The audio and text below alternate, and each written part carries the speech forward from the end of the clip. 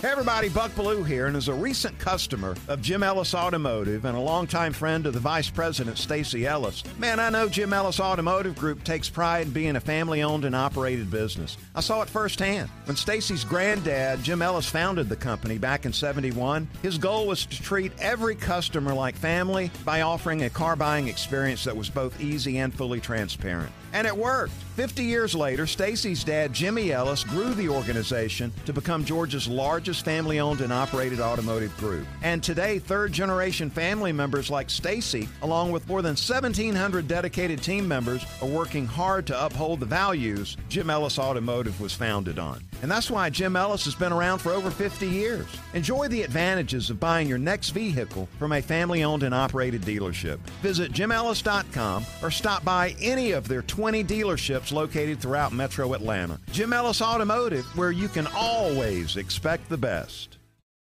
Hey, next on the T Nation, thanks for tuning into this segment of the show. I really appreciate all your support.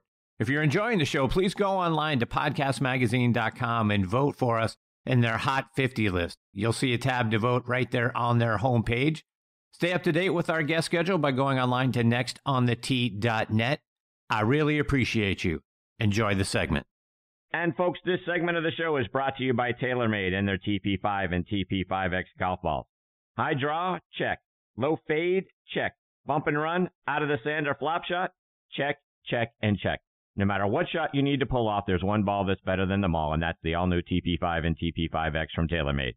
With a newly redesigned dimple pattern that decreases drag and increases lift, it's the number one ball in golf no matter the shot. So whether you need to hit it high over the trees, under, or maybe even through them, hit TP5 or TP5X, the one ball designed to handle it all. Check them out online at TaylorMadeGolf.com for more information. Okay, now back in Next on the Tee with me is Champions Tour Pro and Sirius XM radio host John Cook. John is from Toledo, Ohio, but grew up in Southern California.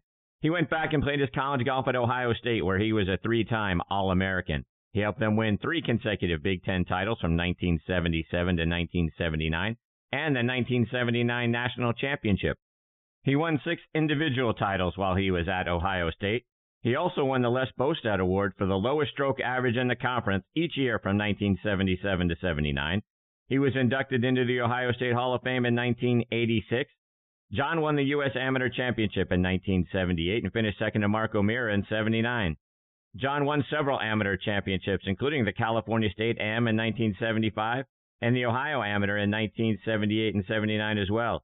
He turned pro later on in 79, got his first win on the PGA Tour in 1981 at the Bing Crosby National Pro-Am by beating Hale Irwin, Bobby Clampett, Ben Crenshaw, and Barney Thompson in a playoff. He won again in 1983 at the Canadian Open, this time beating Johnny Miller in a playoff. In all, John won 11 times on the PGA Tour and 10 times so far on the Champions Tour. He has 7 top 10 finishes in majors. He was named the 1992 PGA Tour Comeback Player of the Year. In 2013, he was inducted into the Southern California Golf Association's Hall of Fame, and I'm excited to have him back with me again tonight here on Next on the Tee. Hey, John, thanks for coming back on the show. Well, Chris, thank you for having me. It's an honor to be on your last show this season, and with Tim Simpson, Nolan Brown, and what a lineup, really. I'm honored. Thank you for having me. I appreciate you, John. So, John, catch us up. Last time we had the privilege of spending some time with you was back at the end of March. And for a guy who has 3 jobs now, I mean, you play on the Champions Tour periodically, you're in the broadcast booth, you're on the radio on Sirius XM. You got to be busier now than when you were a full-time player on the PGA Tour. How are things going?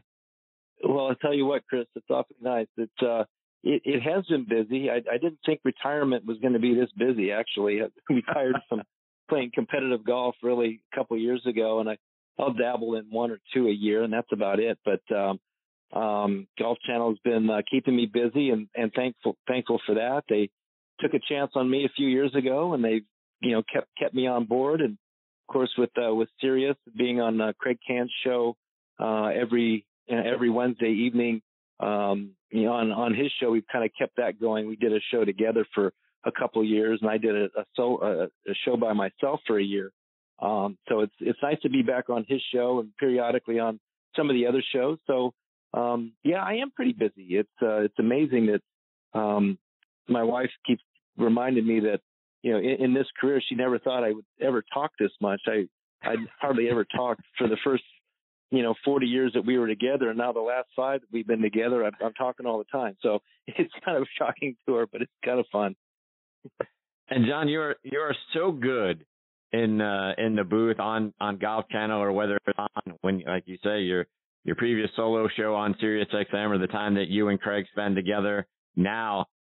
Talk about the transition from being a player to being in the booth. Was that hard to do, or did it come naturally for you? I can't say it came naturally. I had, a great mentor, on the golf course with Ken Venturi, but I paid a lot of attention to him while he was doing the telecast, and we talked a lot. I never thought I'd get into this side of the business, honestly.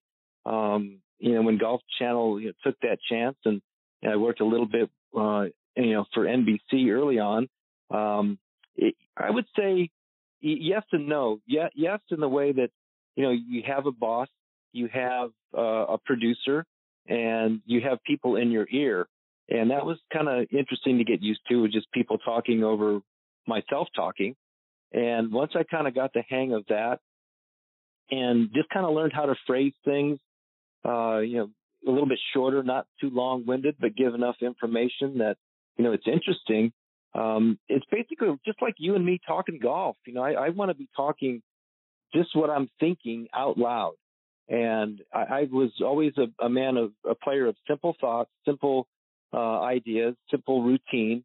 And I tried to keep that simple when I'm in the booth or on the golf course, calling a shot. So it's just like you and I talking golf. And that's the way I want it to feel, relaxed, just like we're up, buddies out, just, chatting away or watching golf. If I'm watching golf with a couple buddies, that's how I would want to talk about what shot is happening in front of me. So once I learned that and learned to relax in the booth a little bit and watch the pros, we get to work with such great people, Chris.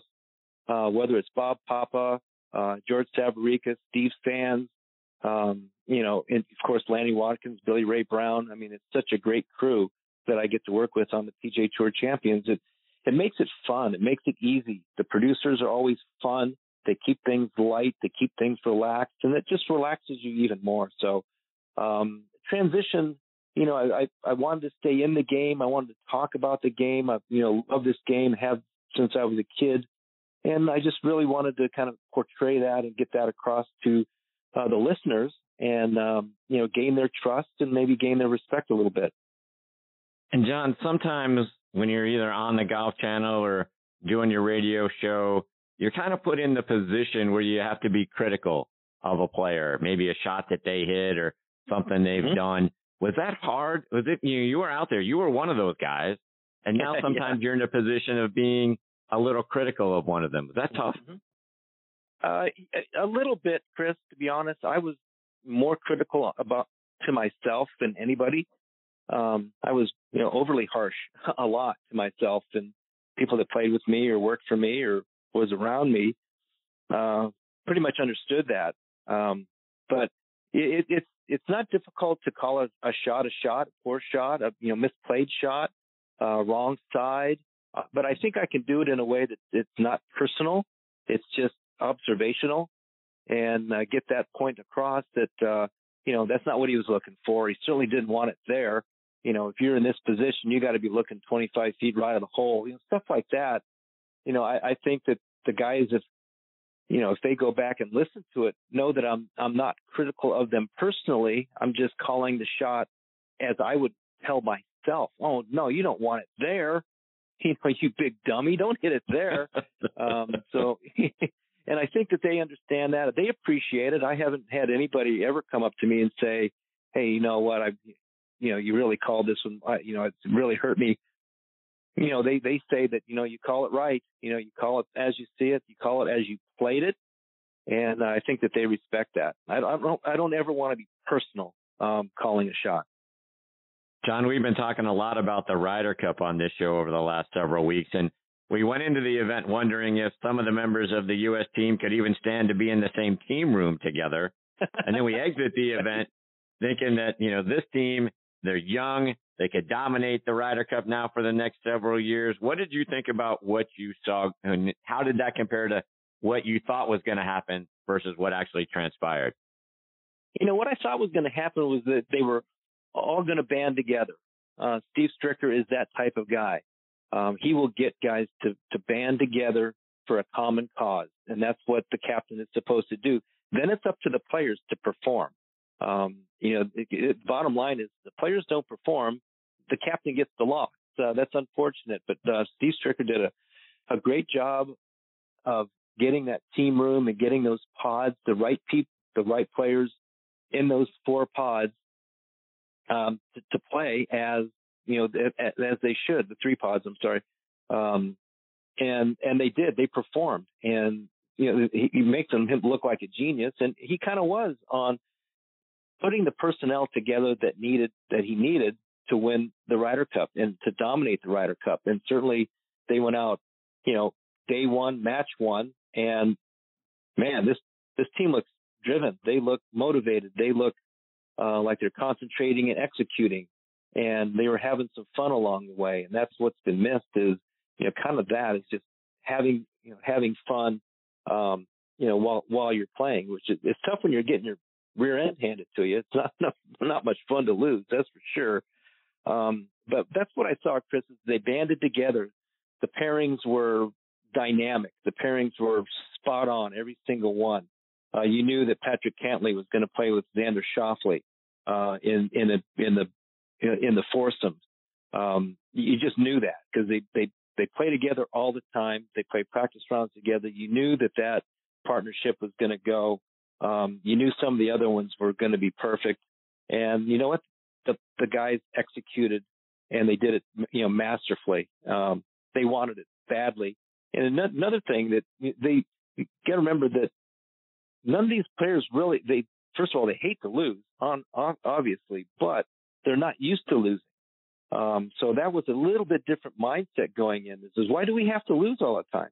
Well, I've never lost. And so that's why it made it even more important that this one turned out the way it did. And John, you mentioned Patrick Cantlay, and here's a guy who had a tremendous year, winning 4 times, including the Tour Championship here in Atlanta. He won Player of the Year honors. And then he goes to the Ryder Cup and goes 3-0-1, including beating Shane Lowry 4-2 in the singles matches. I know he's a guy that you've worked with in the past. Talk about his progression as a player. Oh, Chris, it's amazing to see someone like Patrick, come along. Known Patrick now since he was a mid-teenager at Virginia Country Club in Jamie Mulligan's program, his junior program he grew up in. He was always hanging around, the guys that Jamie was working with at the time, including myself, Paul Goidos, John Mallinger, John Merrick, Pete Tomasulo. They've all come through that system. And to see Patrick around and, going from a skinny little kid into growing into a young man to growing into a grown man, has been just amazing. He was always there asking questions. He was always wanting to get better. He wanted to join our groups. He had no problem, us hitting it, that far by him, because we knew at some point that wasn't going to last. So, it was just great to be around Patrick, see him, how he progressed as a player, how he progressed as a young man into a gentleman. Pretty proud of Patrick, and not just on the golf course and what he's done, and he deserves all the credit that he's been getting because he's an incredibly hard worker. He knows exactly where he wants to go in this game, and he's doing it the right way. It's not one big flash in the pan. He has progressed to this point to earn all these accolades that he's been earning. But off the course, he had some very serious personal issues. Remember talking to him when just after his great friend was unfortunately got killed in a car accident, got hit by a car right in front of his eyes. That really hurt him, obviously, quite a lot, as he was also battling some real prominent back issues. We talked about him wanting to keep playing, or if he wanted to play. And I remember, saying to him that you'll never know unless you give yourself that chance. If you love the game, it'll come back to you. but you have to want to do it. If you don't want to do it, Patrick, you can go on and do anything, and you'll be great at whatever you want to do. But if you want to play, this is how we're going to have to go about it. And he certainly has done that, and he's given his best to stick to his program, to stick to his system, and it's worked out great. Very happy for Patrick. And John, with all the hype and the excitement around team events like the Ryder Cup, the Solheim Cup, the President's Cup, the Walker Cup, things like that, I kept wondering, why don't we have a similar event on the Champions Tour? Fans like me would love to see you guys rekindle those old rivalries. And now we learn about the World Champions Cup, which is set for next November, so November of 2022. And boy, I couldn't be more excited to watch it. I'm curious to get your thoughts on it, and if that's something that you're excited about as well. Oh, absolutely, Chris. I think the event is going to be a great event for all of golf. It's going to showcase to the world the 50s and overs. I think I'm a little bit past that, so unfortunately I won't get to participate. But to have the idea come to fruition with Ernie Els, Darren Clark, and Jim Furyk as the captains of the three teams. So we were going to have a rest of the world. We're going to have a Europe and a U.S. Team. I think is great because there's some great players from around the world that are 50 and over that have had great careers, and we just you get that second chance to prolong your career, and you have players like Ernie Els and Darren Clark and Jim Furyk committing to the PGA Tour champions and focusing on the PGA Tour champions. That says a lot about what that product is all about, and I think to showcase that late next year, I think it is a wonderful thing. It's going to be a great event, and like I said, it's just going to give great exposure to what you can do after the age of 50. You don't have to hang them up. These guys are still really good and playing some great golf. So it'll be very, very interesting, and I think it'll be fascinating to watch. And John, talk about match play and your experience doing that. From a strategic perspective, how is match play different than stroke play? Was your strategy, was it different from shot to shot based on what your opponent just did? Or did you go out with a mindset to say, hey, look, I'm going to shoot the best score I can on each hole, and however the chips fall, they fall? So how I approached match play, Chris, was maybe a little different, but it worked for me. I was successful in a lot of match play. So I would go out in each match early on and just try to beat the golf course, not give anything away, just don't give things away. I wanted to beat the golf course. And if I was beating the golf course, I was probably going to be close to either leading in my match or tied or very, very close. Then I would adjust. Then I would get down to what do I need to do to win this hole? It doesn't really matter, what I make on the hole. How am I going to win this hole? And that may not have come along until, early in the back nine on, then playing the player to finish the match out. So I figured if I was beating the golf course, I had a really, really good chance to be up in the match, and then I would adjust to close the match out. John, switching gears a little bit, one of our mutual good friends is former NFL safety Vency Glenn. Vency and I were talking a while back, and he told me a story about you making double eagle at the Green Monkey Golf Course down in Barbados. Talk about playing golf with Vency and that shot. Oh my, that takes us way back. We were there for Tiger Woods' a wedding weekend, and we were fortunate enough to be invited down there, and we had a great little golf outing on a course that wasn't even open yet, the Green Monkey down there in Barbados at Sandy Lane. It was a wonderful, wonderful golf course, and we had a blast. So I was playing with Vency. I was playing with Tiger's trainer at the time, Keith Clevin, and Mark Steinberg, who was our agent. And sure enough, we get around to one of the par fives. Now, I won't say what else was going on while we were playing in this event, but there was little stations here and there where you could sample some different things. And this was getting towards the end of the day, and I had sampled a few things. And sure enough, I had never made a double eagle in my life. And yeah, I got up there and hit a driver 4-iron right in the hole. And I looked at the guys and they went, "Oh, so you got a new routine, huh? this is what it takes." And then the next hole was this like long par 3 that I almost made a 1. So I made I hold a 4-iron and almost hold a 3-iron back to back. And, that's when, Vince, we had a greater appreciation for what professional golfers could do. We go back. Vince was a great guy. We had a lot of great talks about, what he did in his career, and, how much I appreciated, the professional athletes and what he did. So he became a good friend. John, we mentioned your time at Ohio State, and I want to go back as a kid from Southern California. Going out to Ohio State, as I recall from our previous conversations, Jack Nicklaus, Tom Weiskopf were a generation before you there, but very influential in your decision to go there. Talk about how they convinced you, a Southern California kid, to go to Ohio State. Yeah, it was interesting. Jack wrote me a wonderful letter, a note, and this is way back when, alumni could actually help in the recruiting process. It has come back that way, but, there for a while, that went away. You couldn't do that.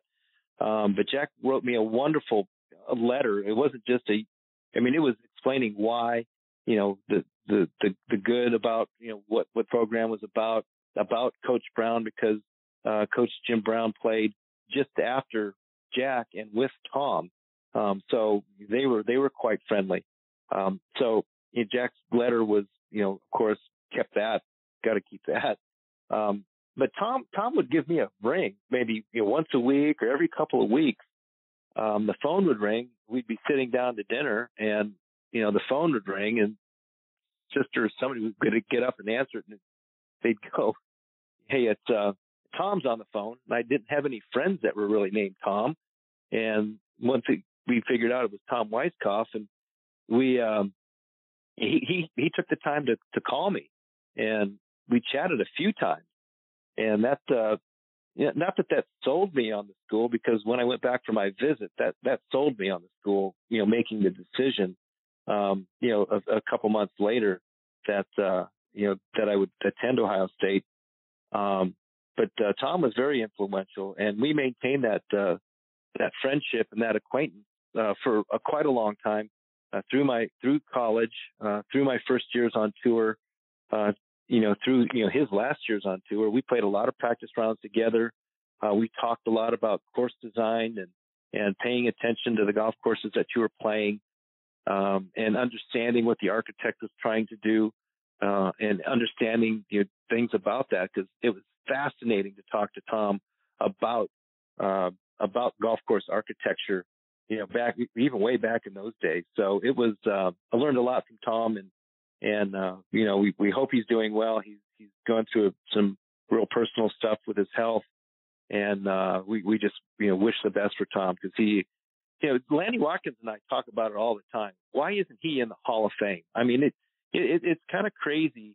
I know he's got one major, and he's runner up at the Masters 4 times, and maybe he needed one more major, but he's got 17 wins. He's such a great influence in the game, as far as ball, and going head to head with Jack and Lee and Raymond and the greats of the game. We just kind of keep chiming in on Tom Weiskopf should be in the Hall of Fame. John, just a couple more before I let you go, and I want to get a playing lesson from you for those of us that are north of our 50th or even 60th birthdays. Yes, what advice do you have? What advice do you have to stay flexible and keep our golf swings fluid, and from getting too short and losing distance? How can we keep everything sort of moving in a nice direction and not lose too much yardage off the tee? Yeah, that's exactly it, Chris. Is you have to maintain your mobility and flexibility. And as I was turning 50, I was kind of losing that. So I started working with a great therapist doctor named Tim Brown out in Newport Beach, just a guru of a lot of that, keeping mobile and flexible. He worked on some of the greatest athletes that you would ever know. I mean, his list is a who's who, I promise you. And he got me in touch with a trainer named Justin Franson. And between the three of us, or the two of them, they put together a program for me just to just to maintain mobility and flexibility. As we age, we get shorter. All we've done is hunched over, for how long we played the game of golf. So we just kept working backwards. We kept opening my shoulders, opening my hips, working on fast twitch muscles, do a lot of footwork, a lot of hand-eye coordination type stuff. But we were always working backwards. Get on the big exercise ball and just stretch that back and get those shoulders open, get those hips open. And that worked for me for, so long until I just decided I was, going to maybe cut down on my competitive golf a little bit. But, as we age, Chris, it's so important to maintain that mobility and flexibility and use that to your strengths. John, remind our listeners about your shows and how they can stay up to date with all the great things you're doing, whether it's online or it's on social media. Yeah, great. Thank you. I do. I join Craig Can every Wednesday evening at 7:30 Eastern on his show for a segment or two, and we talk about things that are going on during the week or what happened over the weekend. So great fun to have that on PGA Tour Radio at. He's on from 7 to 9, so that's a nice little 2-hour window. Then I do all the PGA Tour Champions events for Golf Channel. Sit in the booth now. I don't go out on the golf course much, so I'm in the booth with Lanny Watkins and whoever our host of the week might be, and that is usually Bob Papa or George Stavroukis. Whit Watson also joins in. Steve Sands as well. So we got a great host, and of course Billy Ray Brown is on the course. So whenever there's a PGA Tour Champions event, I'm sitting in the booth.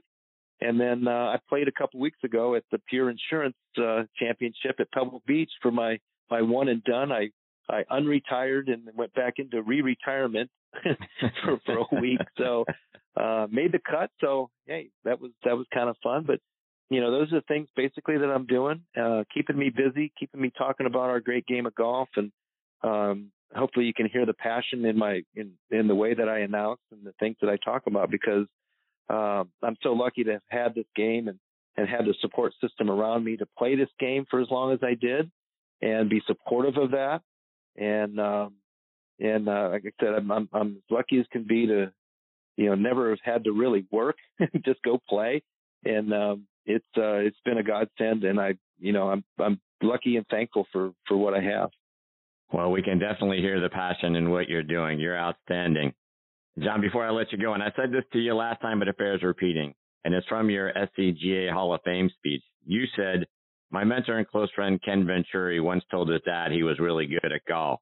And his dad replied, when you're good at something, tell people. But when you're really good at something, they'll tell you. Well, let me tell you, right. You are a really good player. You are a really good broadcaster, and you're a wonderful guest in person. And I can't thank you enough for coming back and being part of the show tonight. My pleasure, Chris, and I congratulate you on all your accolades. It's a great show, and you deserve everything that is coming your way. I appreciate you having me anytime. Stay safe, John. All the best to you and your family. I look forward to catching up with you again soon. Absolutely. Anytime. See you, John. Take care. That's the great John Cook. And, folks, it just doesn't get better than John Cook. What a wonderful human being he is. You can definitely hear the passion when you're watching him on the Golf Channel or on Craig Can's show. And like I say, they used to do it together. John did it on his own for a little while. But everything about the guy is just nice and genuine, and he just couldn't be more of a pleasure to be around. Great golf career, great broadcaster, and look forward to catching up with John again next season. Hey everybody, Buck Bellew here, and as a recent customer of Jim Ellis Automotive and a longtime friend of the Vice President, Stacey Ellis, man, I know Jim Ellis Automotive Group takes pride in being a family-owned and operated business. I saw it firsthand. When Stacey's granddad, Jim Ellis, founded the company back in '71, his goal was to treat every customer like family by offering a car buying experience that was both easy and fully transparent. And it worked. 50 years later, Stacy's dad, Jimmy Ellis, grew the organization to become Georgia's largest family-owned and operated automotive group. And today, third-generation family members like Stacy, along with more than 1,700 dedicated team members, are working hard to uphold the values Jim Ellis Automotive was founded on. And that's why Jim Ellis has been around for over 50 years. Enjoy the advantages of buying your next vehicle from a family-owned and operated dealership. Visit jimellis.com or stop by any of their 20 dealerships located throughout Metro Atlanta. Jim Ellis Automotive, where you can always expect the best. The winningest team in baseball also has the most saves, and people who save the most money are winners. So start earning saves by investing in worthy bonds for only $10 each. These bonds earn a fixed 7% APY, and there's no fees, penalties, or minimum balance required, and they can be redeemed whenever you like. You can even round up everyday purchases to buy additional bonds. Go to worthybonds.com/save. That's worthybonds.com/save and save and win. Camp Margaritaville RV Resort, where you can just breathe in and breathe out.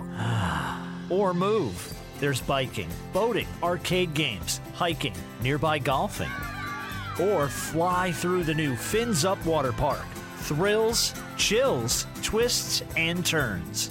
This could be you. Camp Margaritaville at Lanier Islands. An easy 1-hour drive from Atlanta.